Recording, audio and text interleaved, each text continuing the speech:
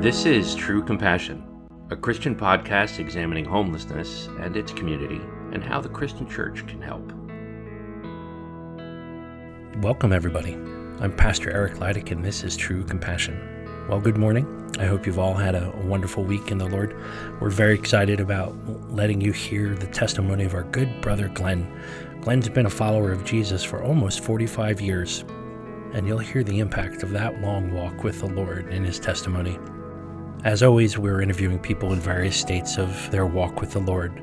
Some just started, some still struggling to find him. And like today, Glenn will be looking at somebody who's had a long walk with the Lord, many ups and downs. I'm very excited for you to hear this testimony, so let's get into it. Hi. Hi. How are you? I'm good. How are you?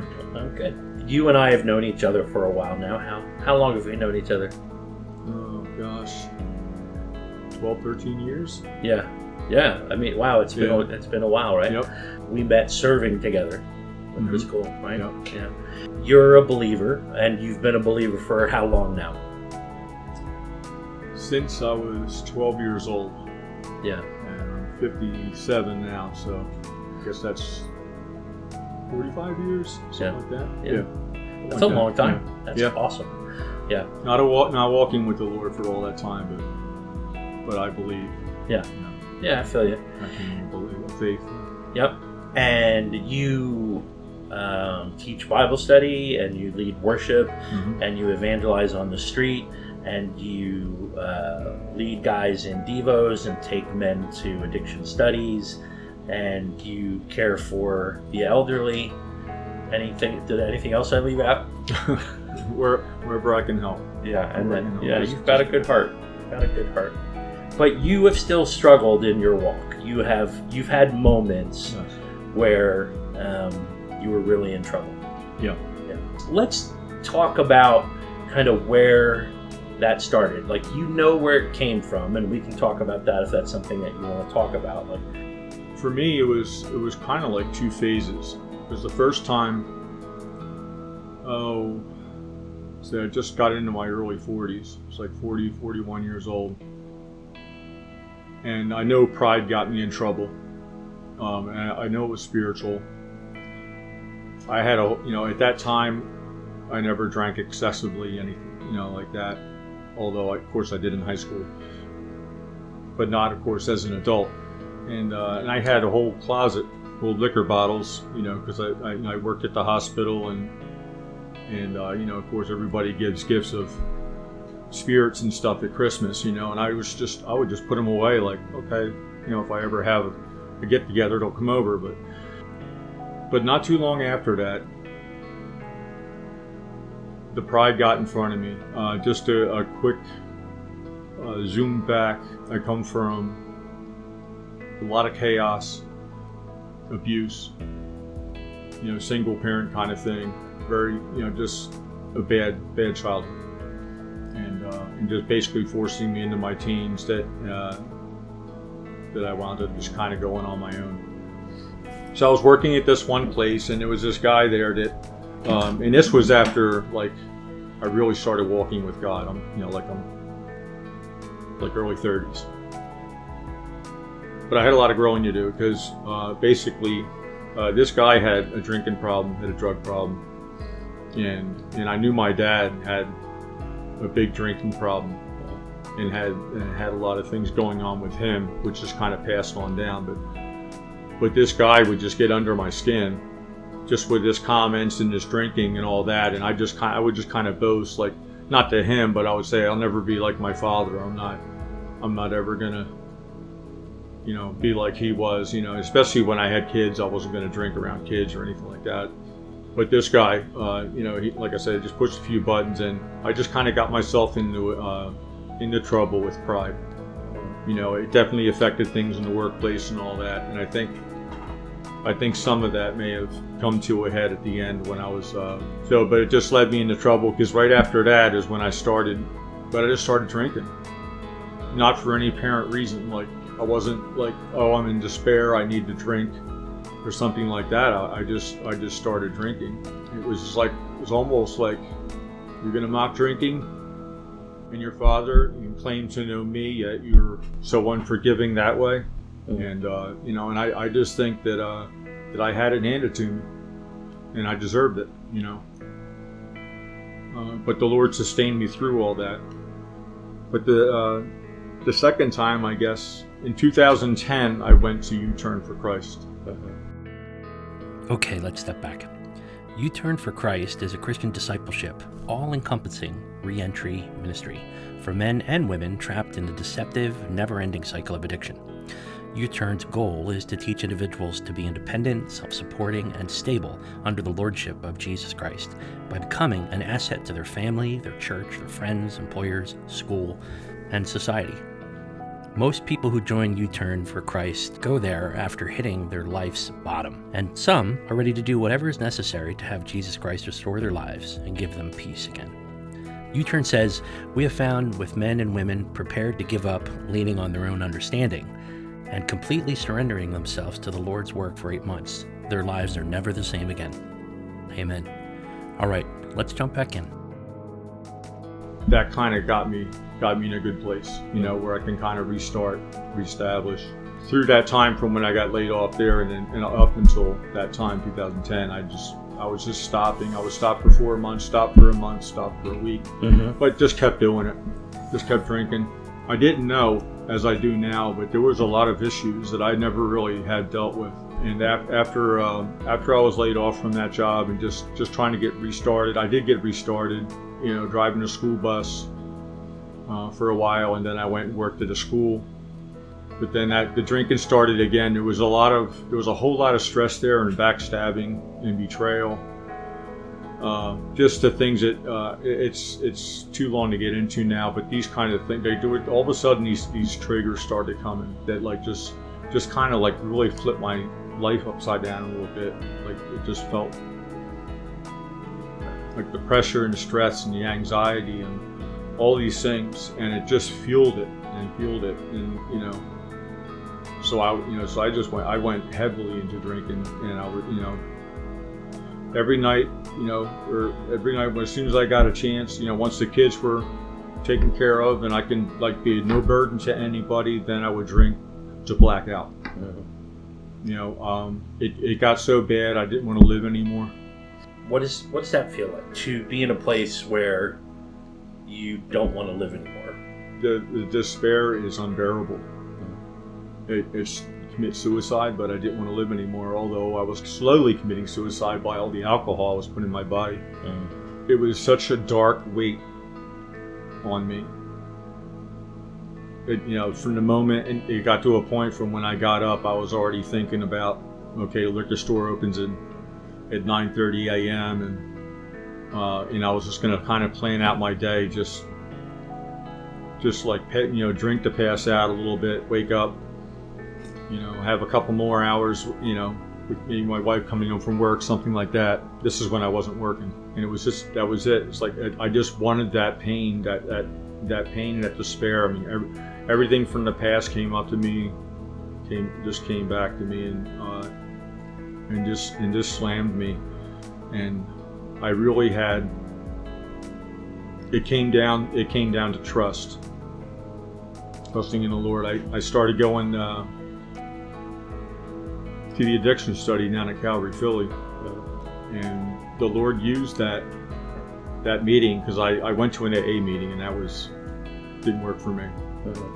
Too much rewarding of people, for getting this or that. And, I want to bash AA, because I know it's helped people.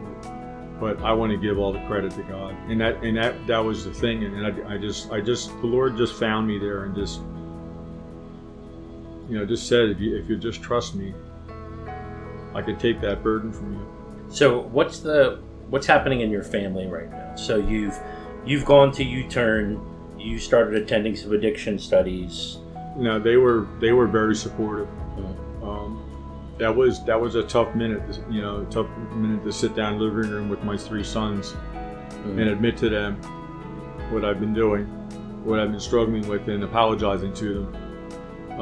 Wow, that had to be really hard. Yeah, that was extremely humbling, and that was like surrender. I was was like, you know what, whatever's happened, I caused it. You know, I'm just going to ask the Lord to heal it for me, and which He did. Yeah. Which He did, and which still amazes me now, because I don't even deserve that, you know. But once I learned to trust, and you know, it's one, everybody hears that's cliche. Well, just trust, but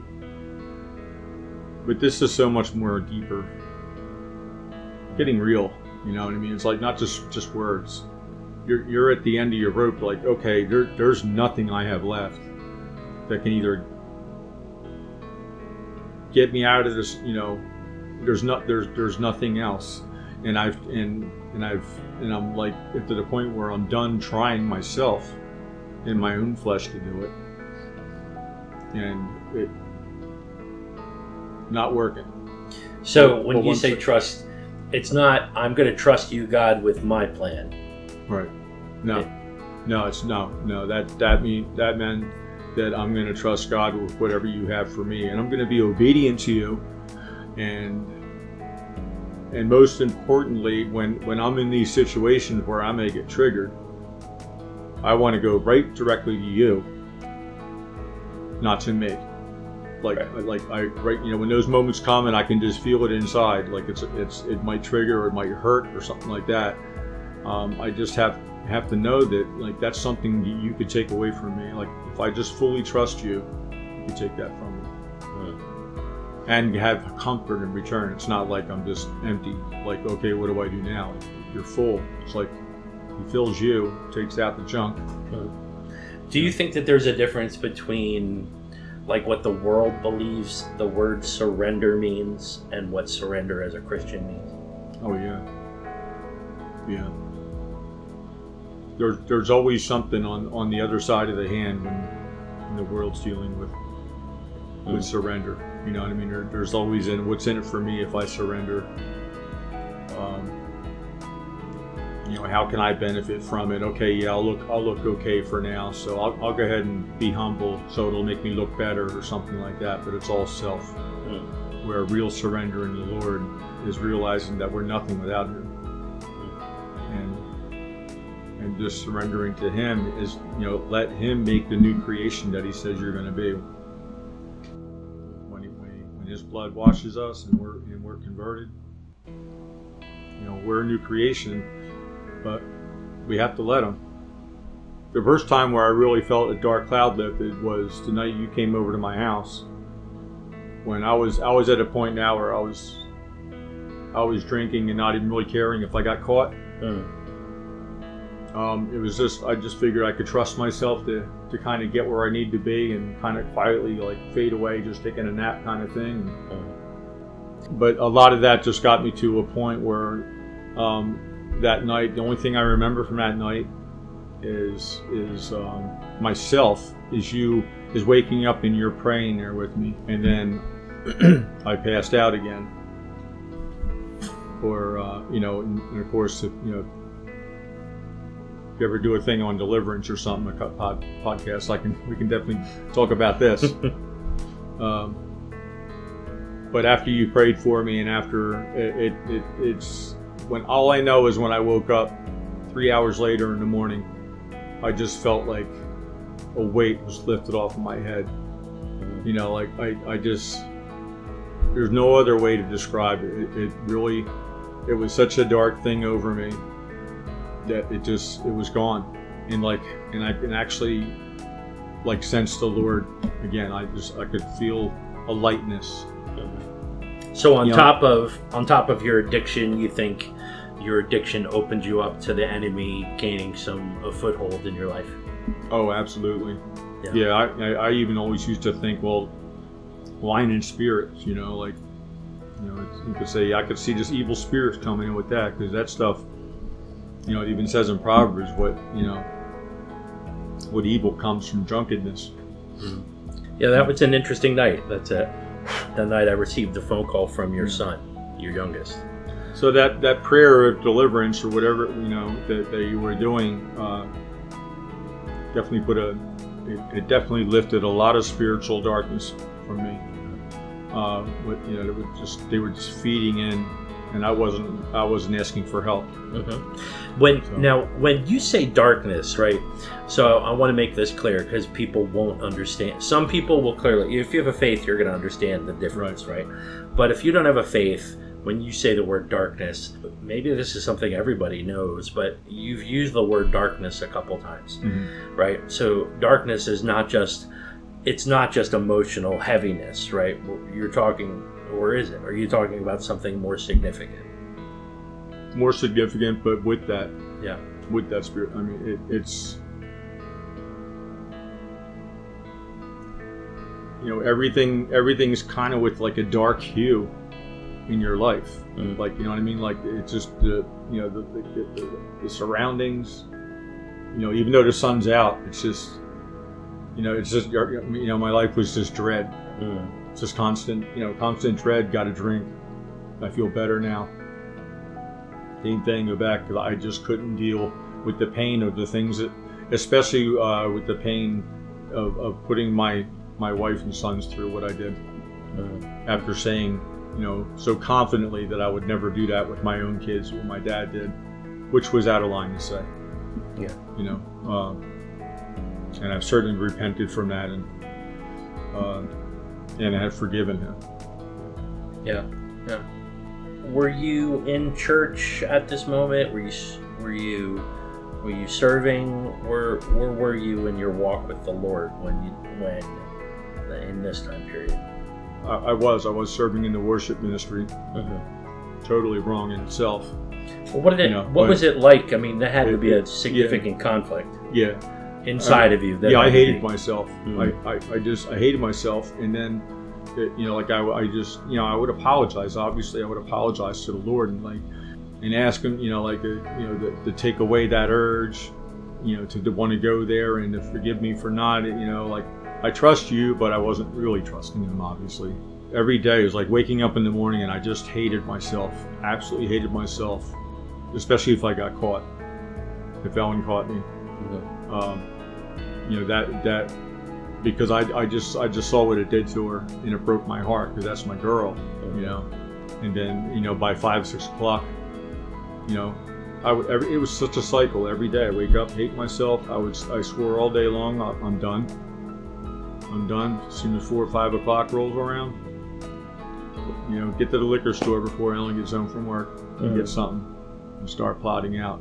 I'll quit tomorrow. I'll quit tomorrow. And meanwhile, it was horrible. So that we know that the alcohol doesn't address any of the issues. No. It just covers them up. Absolutely. It doesn't help you move from that spot at all. It essentially is just you throwing down anchors in that misery, right? Yep. So you had a breakthrough. You had a deliverance moment, which was, the beginning of your breakthrough. And then after that, were you absolutely done drinking at that point after that deliverance moment, or what happened after that? I know I wasn't done drinking. I was still dealing with the flesh. There were still things that I haven't dealt with. Those things kind of surfaced in my life. That's how I would deal with it. And then just to compound things, I was doing well.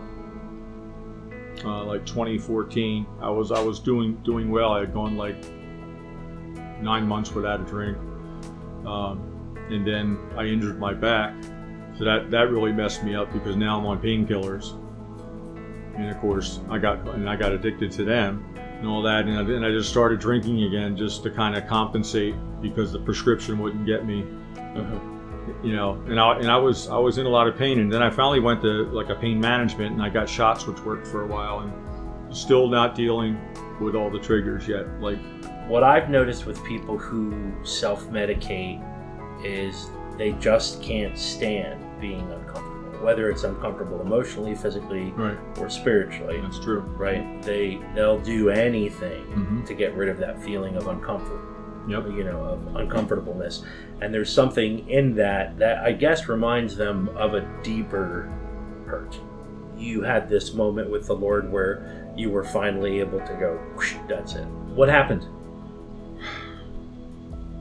It just basically came down to the ultimatum that Ellen gave me. Like, either you stop or it's over. You know, we can't be together. And I couldn't bear the thought of not having her in my life and putting my sons through what I went through when I was 5, although that's something you're fully aware of now. Yeah. But and I was even aware of it then, but it wasn't not the depth, right? Right. Yeah. It wasn't. Not to the point where I really wanted to do something about it. Yeah, and there's something here I think is important to draw out, and your opinion is valuable. Accountability and correction is really important. You know, it's really important. You know, I remember Ellen saying to me, "I've enabled this." That's what she said to me. She said, "I've enabled this because, you know, a drunk Glenn is easier than a depressed Glenn." That's a difficult place to be. Yeah. But when she decided, you know what, I want my husband back, and she made that statement, like, this is it, you know, that I think that's really important. I think it's really important for the people on the other side of addiction to know that it's okay to set up those conditions and say, look, I'm not going to allow this anymore. You know, I want my loved one back. Right. You know, because it as hurtful as that is to hear, to set an ultimatum, to start setting, you know, tough boundaries, you needed it, right? Yeah. Yeah. Yeah, that ultimatum, I mean, I knew that was real because before it was like, Glenn, I can't go up, I can't do this much longer, I can't, you know, and of course that always, those little statements buy you a little time, you know, which you totally, you know, that goes out the back door anyway. And yeah, it was when I knew she was serious, like, and I've seen her in despair long enough, and not seeing her happy, never seeing her smile. You know, because that's always been important to me. I always like to look at Ellen and just having her smile back at me, that just cheers me up. You know, that always makes me feel good. Like, and she knows that. You know, and that's a gift to hers too, I guess. But when she did that, when it finally got to that point, then I was like, Lord, I'm ready. I don't want to, you know, like. I don't, you know, I want to deal with this. I want, you know, what can I do? Like, what do you want me to do? Like, and he was just in ways telling me, trust me, trust me, don't do that anymore. You know, if a trigger hits or something, you know, don't go there right away. Take that thought captive. You know, all these things that I knew that I've read in the Bible, like, were all just kind of popping out at me, like the Lord saying, "See, I told you." It's here, you know, and it's always going to be here for you. Like, he wasn't doing it you know, he was just like kind of getting excited, like, yeah, you're getting it, you know. I was able to stop, and I also would help when Ellen finally came to that ultimatum, and I finally got the message. And like I said, I was ready to go with the Lord. I went to counseling. You suggested that to me a few times. I didn't get it at U-turn, which I think would have helped me if I did. But I went and I got counseling, and it wasn't just, I mean, I was able to finally share my deepest things, the deepest dark things that nobody ever knew. I was able to share that and get that out. Right. You know, yeah. and to sin with that, and that was probably, that's when it was like, this is for real. I'm free. I'm free. I finally, you know, because Ellen would even say, just talking to somebody about it, because I was always able to talk to her. Like, you know, like she knew all about my past. She knew all that. She knew about all my bitterness, all my anger. When I, you know, because it started to come over to when I was always a happy drunk, you know, but when these things were surfacing, when I was abusing the alcohol, I was starting to become an angry drunk. And that was also at the very end too. I mean, there were other like little factors kind of coming to the head, like, no, I'm not going there, because the Lord knew it would destroy me. It would have totally just destroyed my life. You know, it's bad enough that I'm grieving Him, but to destroy the very gifts that I always wanted that He gave me, you know, is just plain stupid and foolish and prideful. So it's a good journey. What's a verse in the Bible that is a pillar for you? Actually, there's two of them. All right, let's hear it. All right, so Proverbs 3, verses 5 and 6, trust in the Lord with all your heart and mind, and lean not on your own understanding. Acknowledge the Lord, and He will direct your paths. Yeah. So that's basically starting your day off with Him. And the other one is Jeremiah 29:11 to 13. And for I know the plans I have for you, declares the Lord, plans for welfare and not for evil, to give you a future and a hope. Then you will call upon me and come and pray to me, and I will hear you. You will seek me and find me when you seek me with all of your heart. That's I would probably have to say, like, that would be my life verse right now. Mm-hmm. Or verse is, because it's true. When I finally cried out to Him, He heard me, and He answered. Yeah. And He came through and He rescued me. And before that, it was always 80% attempt, 60%, never 100%. I wasn't all fully in. Yeah. Yeah. And it just, and those things just taunted me and haunted me, my whole life until I was able to, with the Lord, dig it out, get rid of it. Yeah. Yeah. You're sitting across the table from some people who are still struggling in their addiction. What's something that you would say to them to help them? Well, I tell them, whether you believe it or not, there's a God who loves you very much. So much that He even dies for you, but will also help you now, not just... Okay, so another question, a scenario. You're standing in front of a family that's dealing with somebody who's lost in drugs and alcohol, right? What's important for a family to know if they're dealing with someone who's stuck? That it's not their fault, that there's hope. So now you work on the street now, right? You minister to folks on the street. What does the street look like to you? I mean, a lot of people who listen to this podcast don't understand. So what does it look like? Spiritually, a war zone.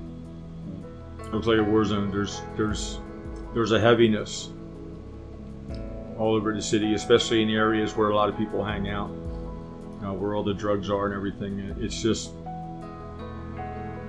it's almost like humidity is on a warm day. It's like that the evil. When maybe it's because I'm just more spiritually in tune with that, but it's like the devil's playground. But everywhere you see it, though. Yeah. If you actually stop to take a look, you see the homeless, you see all the heavy laden like that, the drugs, the alcohol that's keeping them where they are. And it's sad. Would you say that drugs is isolated to one area of the city? No. Some drugs have more prominence in different areas, perhaps. Like right now, it's the fentanyl that's taking the forefront now. Heroin's becoming a thing of the past now. Everything, and of course, pills are always out there. People are always looking for painkillers, and then. I feel like no matter where we go, drugs are present. Yeah. Like drug abuse is present. Yeah. Right. And the thing is that they're so used to getting away with it. They'll still do it under a police officer's nose if he's not paying attention. If he happens to be in an area or whatever. But deals go on around us constantly, right under our noses. And it certainly does seem like the police they're not going after a single user. Right. Right. I mean, it's just like the grip that drugs and alcohol have. The enemy uses that. It's such a powerful weapon. What's your greatest joy serving? Seeing someone blessed by the Lord through me.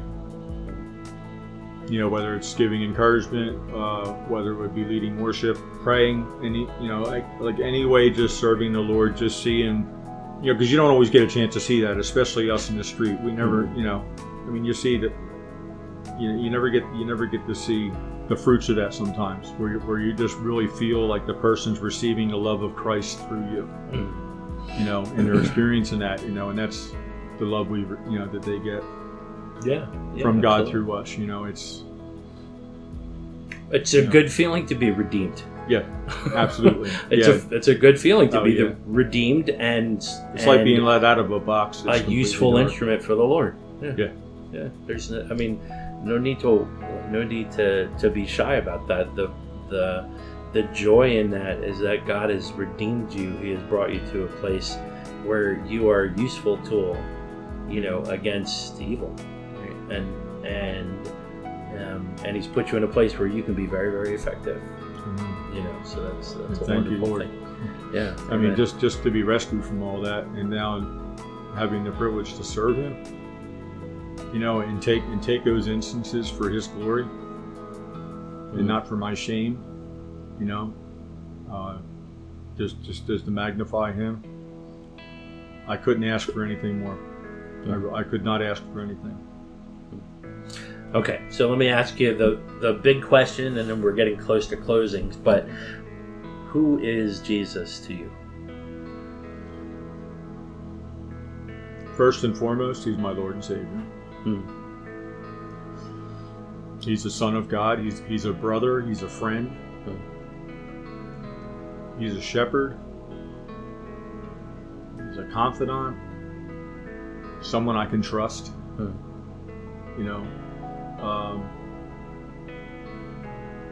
Really, He's everything. He's everything. I always think about Him. Talk to Him. He's amazing. It's like safe to say you love the Lord. Oh yeah. Yeah. I love Him beyond words. Yeah, and that's clear. That's clear. Interacting with you on the street, it's clear. How's your family now? Restored. Good. Yeah. And for a while now. The boys are all grown up and out and starting their own families now. We still have a closeness. We love each other. There's no regrets, anything like that. I miss them terribly. When I don't get a chance to see them as often as I would like. I guess any parent would be like that. But yeah, they just mean so much to me, and Ellen, and like just seeing her at rest and at peace. I just sense it in her, like that, like I got my husband back. As she was saying. Because she also would say, and it was very important to her, that I led spiritually. That she felt, that she, she's like, you're my compass there. And of course, if I'm, doing what I did, obviously. But, so yeah, there's just a piece. It's like gone.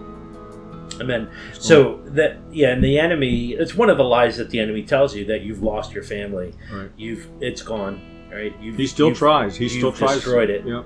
He right? still tries to get in my head and because I'll be missing the boys or something, and then he tries to get in those thoughts where now I start to think, well, what I didn't do for them, rather than But then I know the Holy Spirit counters with the fun times that we had together, the close times and everything. So, but yeah, it's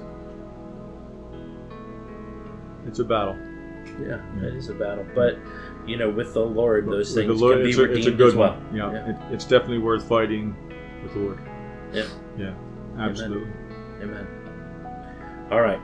So, one final question: what is something that you think it's important for people listening to this podcast to know? And they need to know that there's hope, that there's an unconditional love, and there's a power that they could attain in their life if they would surrender to God and to Jesus Christ. You're my brother, and I've known you for a while, and I've seen you go through a lot of these hard times, and I've seen your love for the Lord and your surrender to God. And for me, you've been an inspiration. We've had our moments, right? But the love that the Lord has given us for one another has always prevailed. Yes. Right? Agreed. And, I've seen you serve on the street, and I've seen you love people in Jesus' name. I've seen you get angry with people in Jesus' name, right? Just frustrated with the fact, like, listen, you could just turn. You can just turn to the Lord. You don't have to live this life. And I've seen that in you, and I admire those moments when, you love someone enough to be angry with them, but still love them, right? And thankfully, that's a wonderful addition to the ministry, because it's a genuine love. It's a love that comes with accountability, and that's a genuine love. Yeah. But I am thankful to know you, and you've inspired me in many ways. Thank you. And I want to thank you for sharing your story. Thank you. Thanks for having me. Yeah, thank you. I'm thankful for you too. The Bible teaches in 1 Timothy chapter 2, verse 6 that Christ gave himself as a ransom for all. What does that mean to you and I? This means that our sin is paid in full by Jesus' death. If you're a Christian, this amazing gift has been explained to you, and you likely understand the depth of this. Now, if you aren't a follower of Christ, this is what this means. The Bible does not teach that all people go to heaven. The Bible does not teach that there are many ways to get into heaven. In fact, the Bible doesn't teach that we can earn our way into heaven at all. The Bible doesn't teach that being a good person will get you into heaven.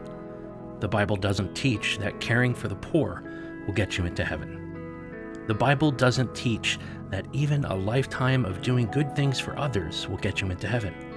However, the Bible does teach that we will never be good enough to get into heaven. And inwardly, we know this is true if we're being honest with ourselves.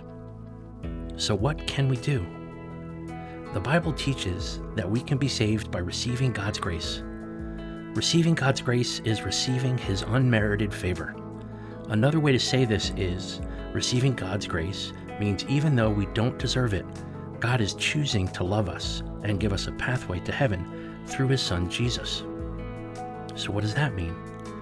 Heaven is God's dwelling place, and no amount of effort on our part will earn our ticket to heaven. Thankfully, God is loving, and He understands our dilemma, and God really wants us to be with Him. So He's made a way. We are saved by grace. The work is God's, not ours. The Bible says, "Now to the one who works, wages are not credited as a gift, but as an obligation. However, to the one who does not work but trusts God, who justifies the ungodly, their faith is credited as righteousness." That's Romans chapter 4, verses 4 and 5. Here we see two great truths. First, God justifies the ungodly. Not people who have done their best and somehow have earned a gracious response from God. God justifies those who do not deserve it. Second, God justifies people who receive salvation by faith, not people who give it their best effort. So how do I receive this grace? Well, we start by drawing close to God, getting to know Him through His Son, Jesus Christ. John 14:6 says, "Jesus said to him, I am the way, the truth, and the life. No one comes to the Father except through me." What these words mean is that Jesus is declaring Himself the great I Am, God Himself, the only pathway to heaven, the only true measure of righteousness, and the source of both physical and spiritual life. He was staking His claim as the very God of creation, the Lord who blessed Abraham, and the Holy One who inhabits eternity. And He is stating this, that those that choose to follow Him will receive His grace and thus be declared righteous on earth and in heaven. So how do we follow Him today? Much like Glenn did in his testimony, we surrender to God's will, to Jesus, and follow Jesus as Savior, Lord, and King.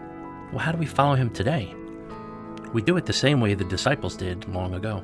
The Bible lays out the disciples' walk with Jesus in the Gospels, Matthew, Mark, Luke, and John, in an amazing way. And if you're interested in getting to know Jesus and following Him, it's worth a read. The disciples heard the words of Jesus and believed them. They took His words seriously and obeyed them.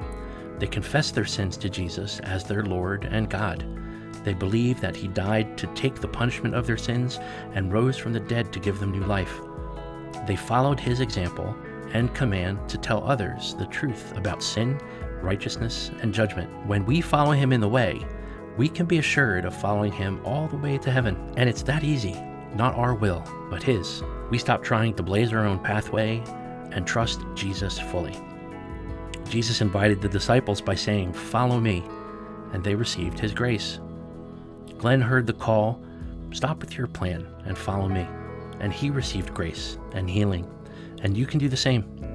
If you're struggling in addiction, in life, with family matters, whatever, get to know the grace of Jesus. Get to know Jesus Christ. Receive grace. Receive forgiveness for the errors in your life, your sins. Receive healing and follow Jesus. That brings us to the end. Thank you so much for listening today. God bless you and have a good week in the Lord. Thank you for your time and for listening. This is True Compassion. God bless you. True Compassion is an RHM production.